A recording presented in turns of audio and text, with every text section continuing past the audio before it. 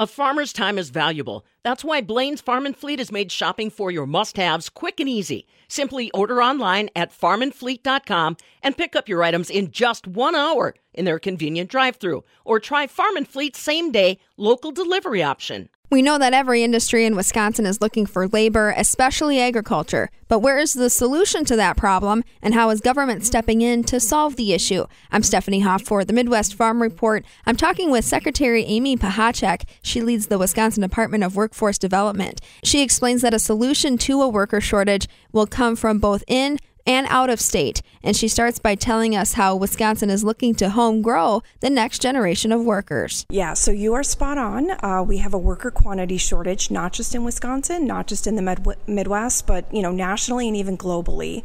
And so all of our industries throughout the state are competing for the workers. And we know right now there are more jobs than there are physical bodies to fill them.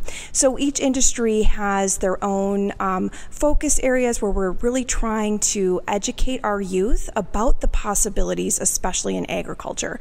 We know that agriculture is the state of Wisconsin's flagship industry, employs 12% of our total workforce, and that's 430,000 jobs that are related to either agriculture or food processing.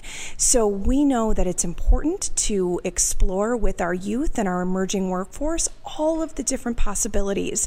It's, if you're running a farm, it's not just animal husbandry. It's not just out there with the animals or with the crops. There's also a business aspect. And large farming operations and small farming operations need business skills, HR, administration. So there are so many different ways to be involved in this wonderful industry. Another great tool that we're doing and using and promoting to help with this pipeline is apprenticeship. So at the Department of Workforce Development, we have over 200 different career pathways for the emerging workforce to come up and explore a variety of different occupations, including those in agriculture.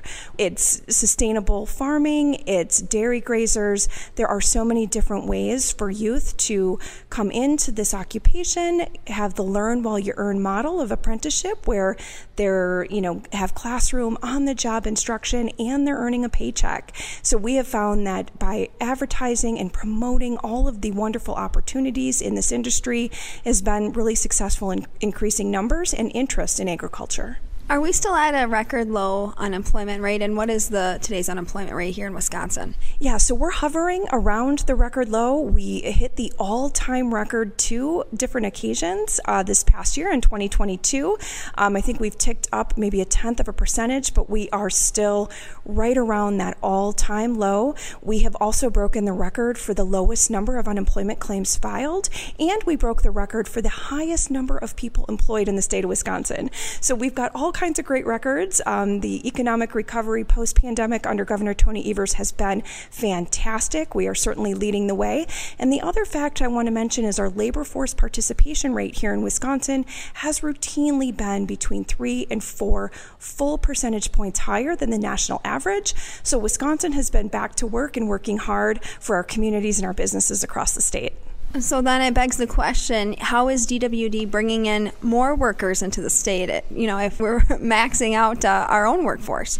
Yeah, so we're maxing out our workforce because of decade-long trends in the making. We have had low birth rates for this last several generations. We have our baby boomers retiring, and that was exacerbated by the pandemic. And we've had net zero to negative migration to the state of Wisconsin. So what we really need to do is focus on the individuals in the state who still want to work, but have had barriers to engaging with the workforce.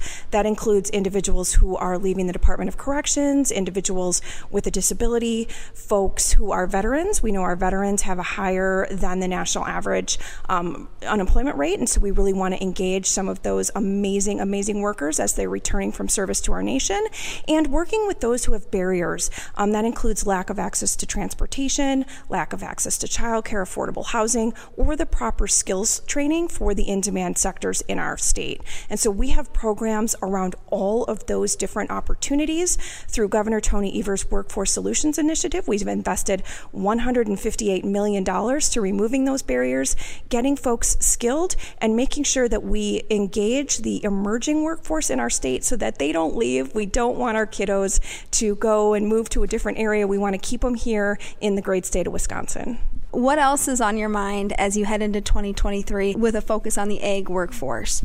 Well, we certainly have a lot that we are doing in terms of the workforce development aspect. I talked about some of Governor Tony Evers' amazing workforce solutions initiatives.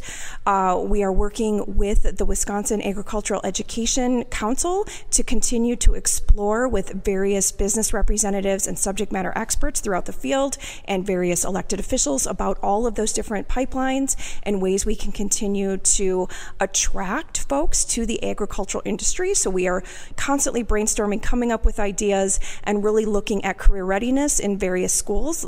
And so we're going to continue to, uplift and make sure that we advertise this wonderful flagship industry that is agriculture here in Wisconsin. That's Wisconsin's Department of Workforce Development Secretary Amy Pachacek giving us an update on how the state is putting initiatives in place today to get more workers into the agriculture industry. For the Midwest Farm Report, I'm Stephanie Hoff.